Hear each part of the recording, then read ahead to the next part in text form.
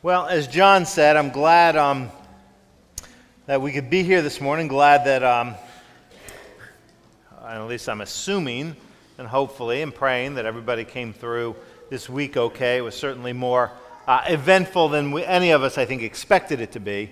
And as we are mindful of that, we do want to think, we know, our county certainly saw plenty of flooding, but some of the northern counties and where Tony and I are both, our home county is Pasco County, and they just can't get a break, it seems, year to year. But we know many of the other counties north have been affected. And last week I told you about the flood buckets that the United Methodist Committee on Relief are collecting, and that if you read the newsletter, the link is in the newsletter for how to put one of those together. I still encourage you, if you'd like to put one of those together, we'll get it to Lakeland next week. I said last week they're going to Louisiana, and they are. But the Committee on Relief was concerned because they're going out so fast, and they knew that there are going to be other needs, and a week later there are other needs. So want to just kind of keep you mindful of that, or any way that you can help those who have been adversely affected by the storms. I also want to share, I told you last week we celebrated the birth of Elliot, Chris and Anne Marie's firstborn Tank. If you weren't here last week, their son Elliot was born a little over a week ago at 9 pounds 14 ounces and 22 inches long. So he's a big boy. There is, through the church Facebook page, if you're on Facebook, we have a page there, and there's an opportunity to sign up if you want to take a meal. We're doing a meal train for them for another week, and we still have a few days available to take a meal to them at night, and that's on the Facebook page, or call the church office, and we'll let you know how to connect with that if you'd like to help out and take them something to eat.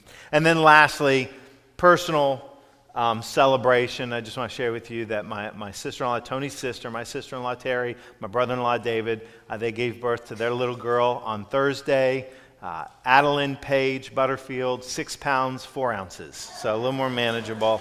And so we have been celebrating that, and she really is a miracle for so many ways. So we share all of those things. I share all of those things. Now, this morning, our scripture reading, I'm going to do something, and actually the verses in the bulletin are 1 through 21.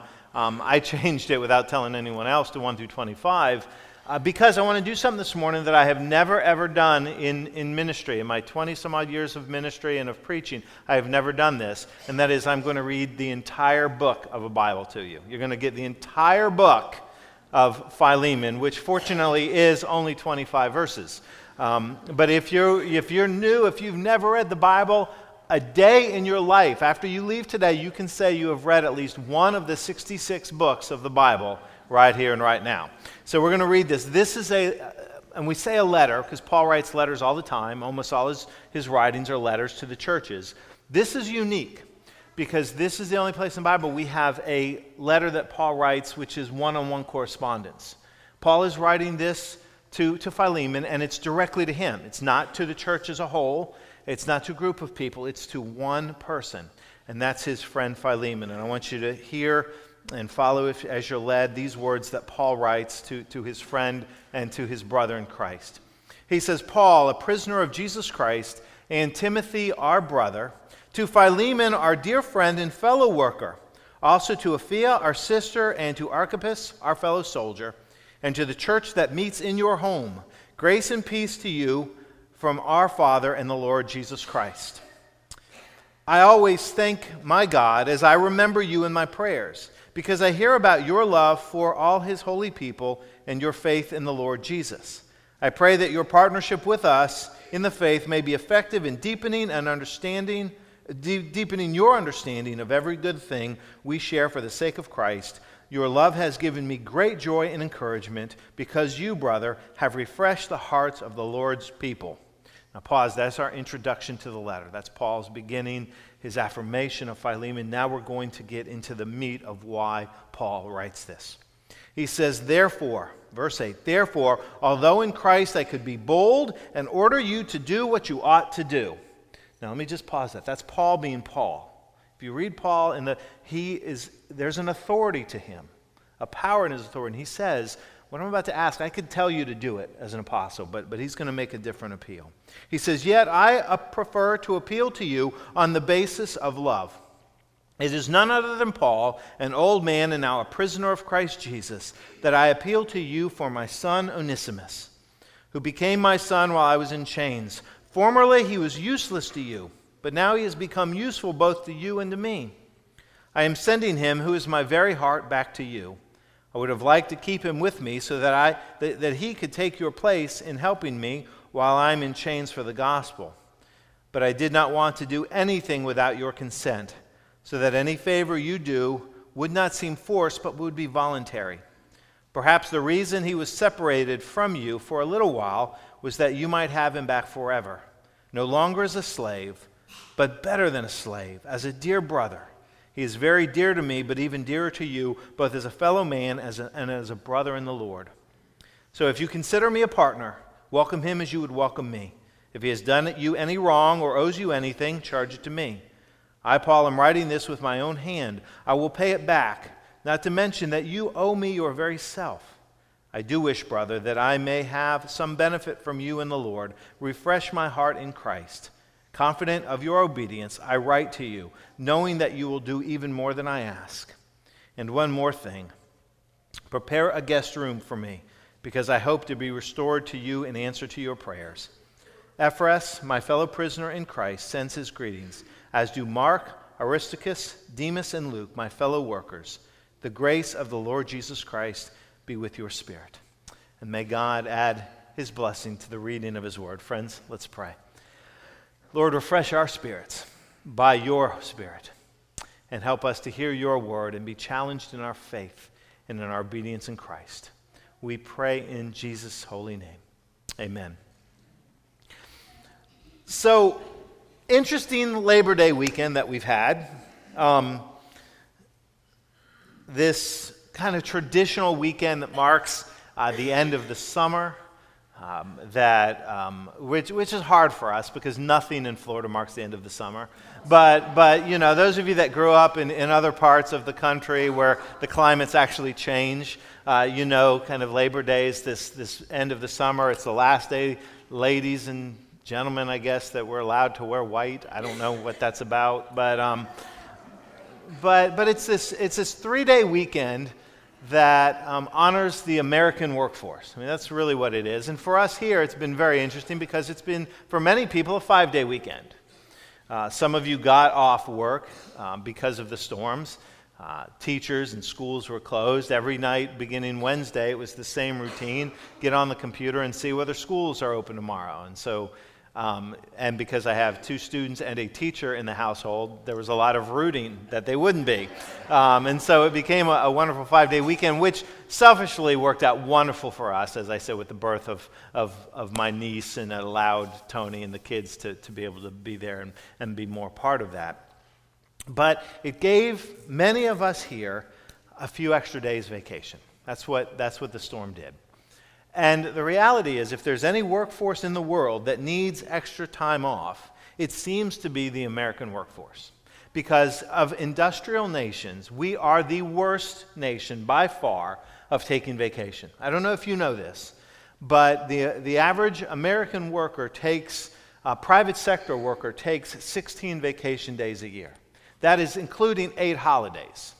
So about 8 vacation days, and that's the average worker. 1 in 4 workers in America takes no vacation through the entire course of the year. And we are the only industrial nation that does not legally mandate employers to provide vacation days. In other parts of the world, most parts of Europe, it's a mandated 3 weeks of vacation time. I want you to know, the average in America is 18 days. In Spain, I think it's 31 days. In France and another country in Europe, maybe England, France, which one? I'm going off. Germany, it's 34 days. In Austria, it's 35 days of vacation a year. We don't come anywhere near that. And it's not just because people don't get it. I mean, some people, and I understand, I don't want to oversimplify things here. There's some reason sometimes that happens. And it's a complex issue. But it's not just that employees don't get them. We don't take them. Millions of days collectively are unused a vacation every year. We just don't disconnect from work very well. And as I said, there's a lot of reasons, and it would be ridiculous of me to sit up here and to try to say, well, this is why and this is why, because it varies in situation to situation. But if we could paint some broad strokes that apply in many situations, one of the things that I think we could confidently say is that we don't take vacation because we're not comfortable, many, of disconnecting from work. We're not comfortable, we don't do it very well, and technology has done us no favors because we're never disconnected. We're always tethered in some way. How many people vacation doesn't even tell you anything, because a lot of people can take vacations with their laptops and cell phones and never not be at work. But we have this kind of American ethos, this hardworking ethos, which is to be treasured and to be respected. But the reality is that we tend to define ourselves so often by what we do. You know, when we meet people, we've talked about this, we ask, what do you do for a living? We rarely say, what's your favorite vacation spot? You know, what do you like to vacation? I mean, that doesn't start. That'll work its way as you get to know somebody. But that's not where we begin, because we tend to define ourselves by what we do, by what we produce, because that's how we understand we make an impact, we make a difference. And again, there's some truth there, but it's dangerous when our sense of identity and who we are gets too intertwined with what it is that we do. And we have to, and need to, I think, take a step back. And that's one of the wonderful things that Paul teaches us through this letter in Philemon is how to take a step back and see from a little bit of a different perspective. Now, let's kind of set the scene for this letter to Philemon. Let's kind of go a little deeper into what exactly is taking place. Philemon is a friend of Paul's. He is a leader of the church, probably in Colossia, though it doesn't say specifically. That's probably where most scholars believe he was, where the church in Colossians was. And the church in the day of Paul, in the early church, wasn't a large public gathering the way that we're accustomed to. Church met in the homes. And so Philemon was a church leader. He was a home leader. He opened his home to the church, and that's where they met. It's probably a church that Paul founded. Now, here's what we know also about Philemon. Besides his faith, he's wealthy. One, because he has a home big enough for the church to meet in. But two, because he owns slaves. Philemon owns slaves. And one of his slaves is named Onesimus. And that slave has an interesting backstory. Because what we know from the letter is at some point Onesimus ran away.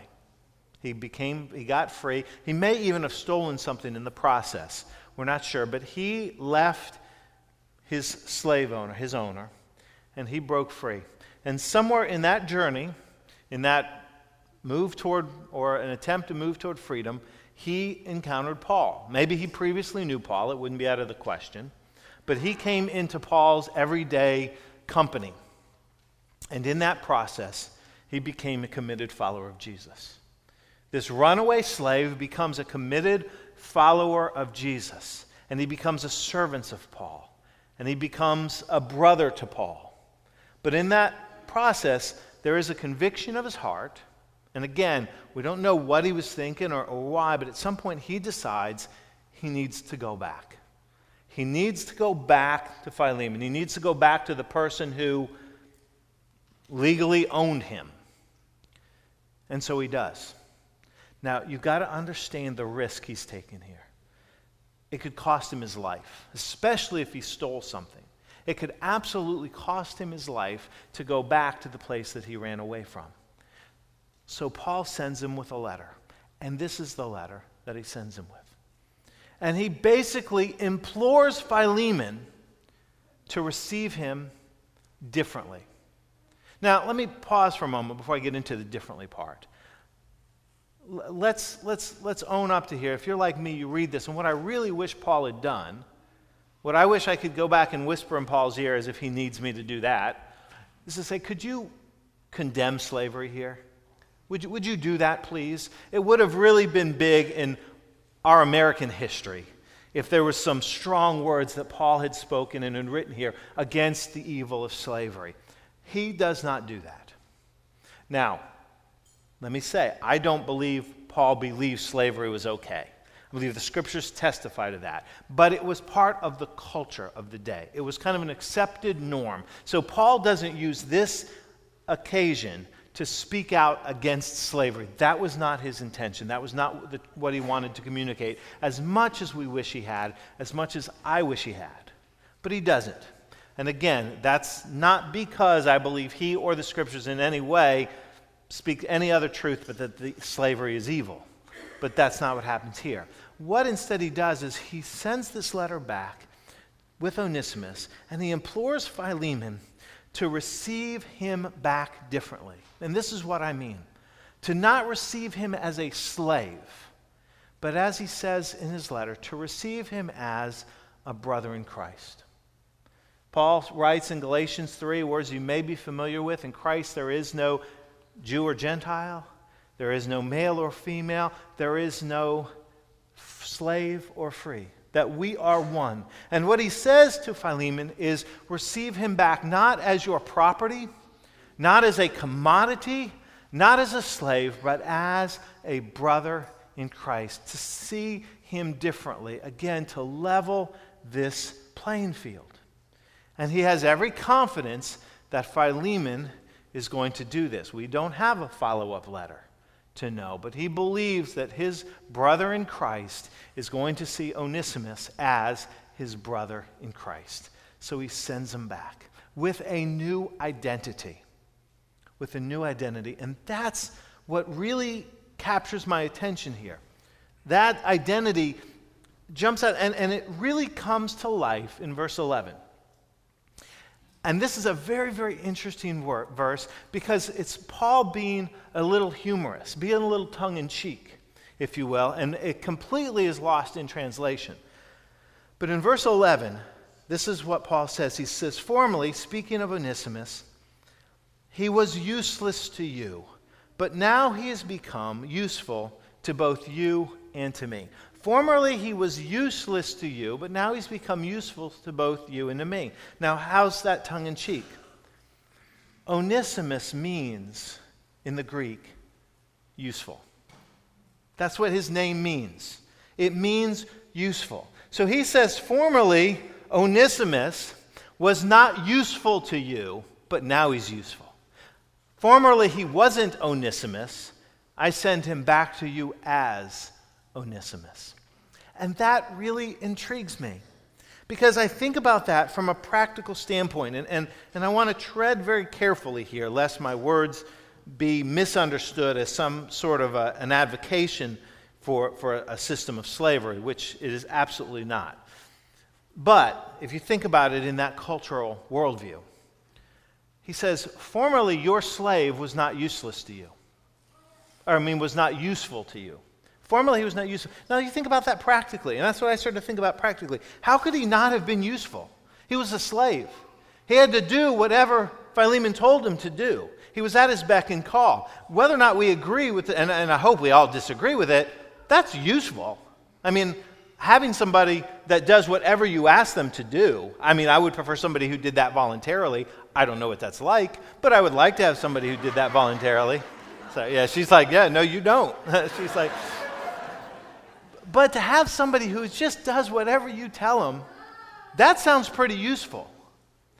But Paul sends him back, says that wasn't useful. Onesimus wasn't useful to you then. He wasn't useful to you as a commodity. He wasn't useful because he was judged by his productivity for you. Now he's useful to you. Now he's useful to you because his identity's changed. Onesimus isn't your slave. He's your brother in Christ. Onesimus doesn't work for you. He works for Jesus. And I can't send anyone more useful to you than that. He's different. He's changed. He now lives into his name. Formerly, Onesimus served out of obligation. Now he serves out of compassion and desire. Formerly, he did what he had to do. Now he does what he wants to do. Formerly, he worked for you. Now he works for Jesus. He is different.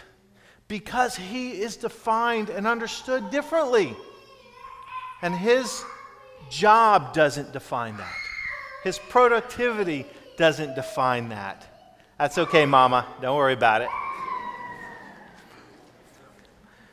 it. He's understood differently, and so are we. See, there's a danger when we become so tied up in what we do that we forget kind of who we are and why we do it. And our identity and our sense of self-worth and our sense of usefulness can be tied up into that job title or that name on a business card. And all those things are valuable. They mean something. And of course they do. But that's not what defines you. That's not what defines you. What defines you is who you are in Christ. What defines you is that God says you are a brother and sister with others in faith. You're my child. And so we are useful in all circumstances. Whether you are employed or unemployed, you are Onesimus. You are useful. Whether you are retired or active in your career, you are useful. Whether you have the greatest job in the world and you thank God every morning when you get to go to work, or whether you wake up with dread in your heart because you hate the place you go to work, you are useful. Whether you've got the best coworkers, the worst coworkers, you got a boss who values you or a boss who doesn't think twice about you, you are useful because every opportunity is an opportunity God gives you to serve Him. Gives you an opportunity to understand your identity is defined in your relationship with Jesus, not by the title on your business card. And we can step away from being defined by how we labor and be defined by who we labor for. That really, the heart of Labor Day was because in the later part of the 20th century, the average work week, get this if you don't know, the average work week, especially for mill workers and miners and things, the average work week was 100 hours a week. 14 hours a day, 7 days a week. Your entire life was your job. And workers said, no, we are more than that. That's not all of who we are. And they started to push back, and Labor Day kind of commemorated some of the early marches, and in 1894 it became a national holiday, but it isn't until 1940 that the average work week became 40 hours a week that we know, and many of us consider long weeks. You know, double that and add some. But because even then they realized that's not the all of who I am. We got to be careful.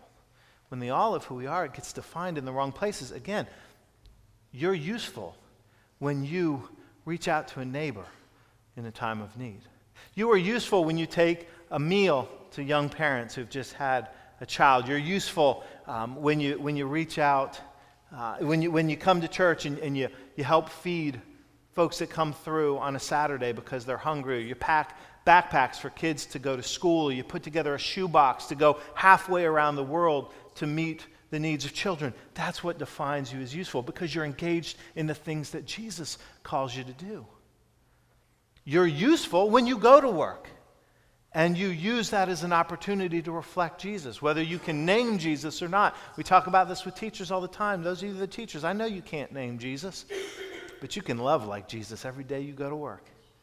And when you see that child through the way that Jesus, and we all can. That's what makes us useful. And when we do it to the glory of God. That's what Paul writes both in Colossians and Corinthians. Basically the same verse, different wording, but whatever you do, do it to the glory of God. Do it to His glory, because you're defined as useful. Everybody here is immensely useful. You're all Onesimus because you've been defined in Christ. No matter what your situation is, there's something that you can do. There's a way that we can love. There's a purpose to the gifts that God has given to us when we engage and when we recognize who defines our worth. And it's not the world, it's Jesus. That's what Paul says. He says, I'm sending Onesimus back to you, but you don't define him anymore, Philemon. He's not your slave, he's Christ's servant. He's not your subservient. He's your brother. He's your brother. This man, his name is useful.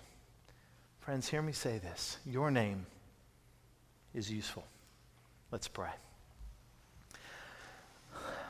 Lord, help us to find our worth, our value, our purpose in you.